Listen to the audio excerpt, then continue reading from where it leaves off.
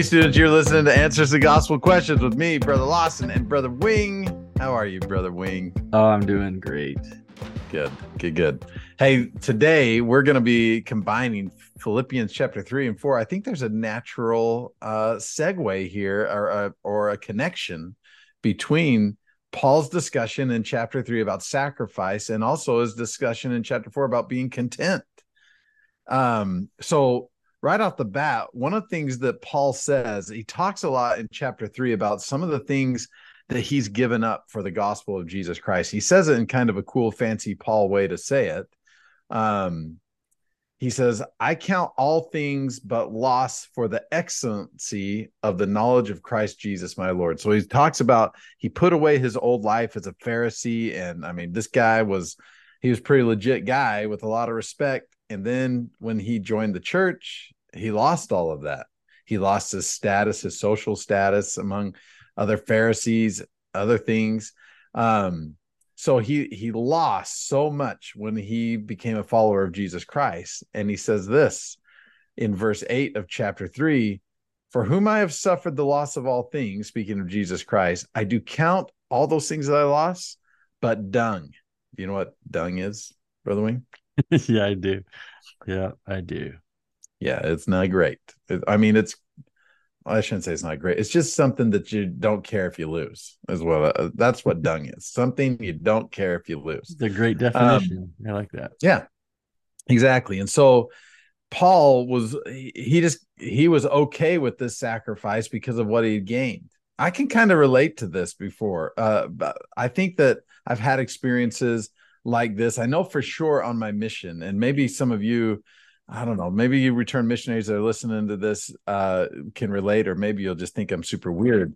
But I remember when I came home from my mission, the night before I came home, my mission president, he interviewed me. And one of the questions he asked me is like, hey, Elder Lawson, like, what was the hardest part about being a missionary? I had served, I had some crazy stuff happen to me. I served in many countries that were not really super developed, and there were some crazy conditions that we lived in that were uncomfortable, I'm sure. And in that moment, when my mission president asked me that, I couldn't think of anything that was hard about my mission. I mean, I can think of stuff now. I mean, I can go back and read my journal and think, oh man, that was tough. But I think I was okay with that sacrifice. I was content with that sacrifice because I don't think it really felt like a sacrifice to me because of the experiences in drawing close to the Savior and to my Heavenly Father and to the people I was serving.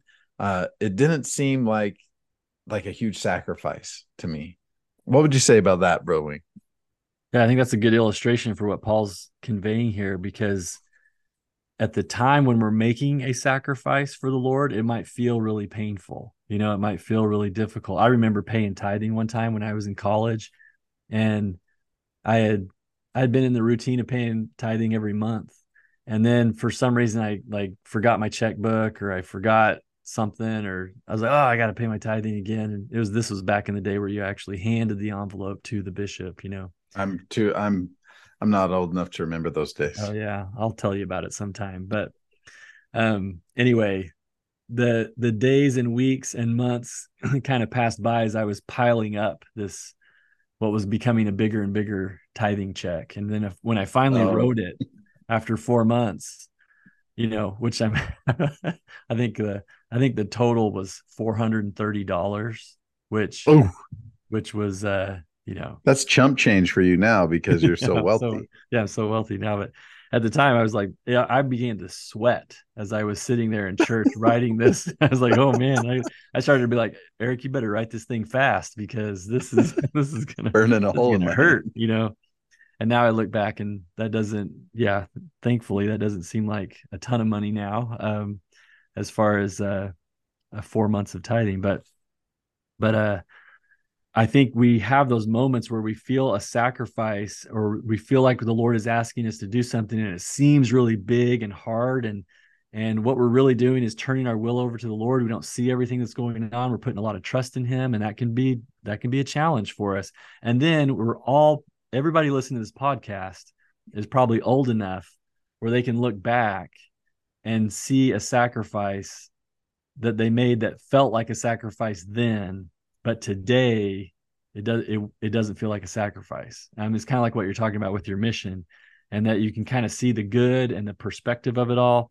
And you recognize that maybe there's some things going on today that we think are a big deal, but it's not actually a big deal. In fact, the blessings of giving that thing up, the payoff or the reward to us, or the result of that, is going to be so important to us and meaningful and valuable to us that it would be a no-brainer to give that thing up. Yet I recognize these are challenging to see what's really going on. So Paul's perspective is helpful. He says in verse 13, but this one thing I do, forgetting those things which are behind and reaching forth unto those things which are before. Another way of saying that is forgetting what lies behind and straining forward to what lies ahead. Having that perspective to be like, what can come from this? What good can come from this? How is this going to bless me? What good is going to come to other people because of this? And then maybe most importantly is, how is this going to strengthen my relationship with Heavenly Father and Jesus Christ? This is how Paul's seeing things, and therefore we kind of start to see the value of making a sacrifice for the Lord. And we kind of want to do those things, and we want to offer up. And as we gain experience with that, we really do get what Paul's saying about to have the mind of Christ. Excellent. I love that. So in the next chapter, in chapter 4, there's a real famous scripture that is the youth theme for this year. At FSY, and some of you may have been counselors at FSY, you heard the scripture a million times. We hear the scripture, I can do all things through Christ, which strengtheneth me. Now, this is written by a guy that has been thrown in jail who knows how many times. He could be in jail at the moment that he's writing this letter. So what does this mean? Like, why does he feel this way when he has so many hard things happening to him? Why does he feel this way, that he can do all things through Christ, which strengthens him?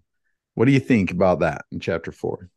Yeah, it's an impressive testimony. He says in verse 11, I have learned in whatsoever state I am therewith to be content. Now, I'll be honest with you. I have not learned that, and so he has over time developed this confidence and this peace, adopted this peace and felt it. And it's a part of who he is now. And so he can testify with boldness that he can do all things through Christ. And that's something that I think we're all striving for. And I want to be more like that. And so students, or as you're listening to this podcast, I have a little scripture study suggestion for you now. If you're inspired by Philippians chapter 4, verses 11, where he says that he's learned to be content in all things, or in 13, where he says that he can do all things through Christ, and you want to be more like that, here's my invitation for you. Take Philippians chapter 4, verses 1 through 9, and then take a peaceful moment to study those 9 verses and look for the action items, the things that Paul is telling us to do. Now, he's talking to the Philippians, but you treat it like he's talking to you. So what is the action item that he's telling those people, and thereby also telling you? And then kind of as you walk through those verses, looking for the action items, what else is he saying in there? And how is all of this basically solving the mystery about how we can learn to be content in all things, or how we can have the confidence that we really can do anything with Christ. Excellent. Students, it's a process. It's a lifelong process. I love that Brother Wing has admitted that he hasn't learned how to be content. I think all of us can relate to that. And but I know that as we draw closer and closer to the Savior, we can learn as Paul has learned. And what a great thing to be able to confidently say that we can do all things through Christ, which strengthens us, even in the midst of sacrifices we're making for the kingdom of God. I think it's awesome.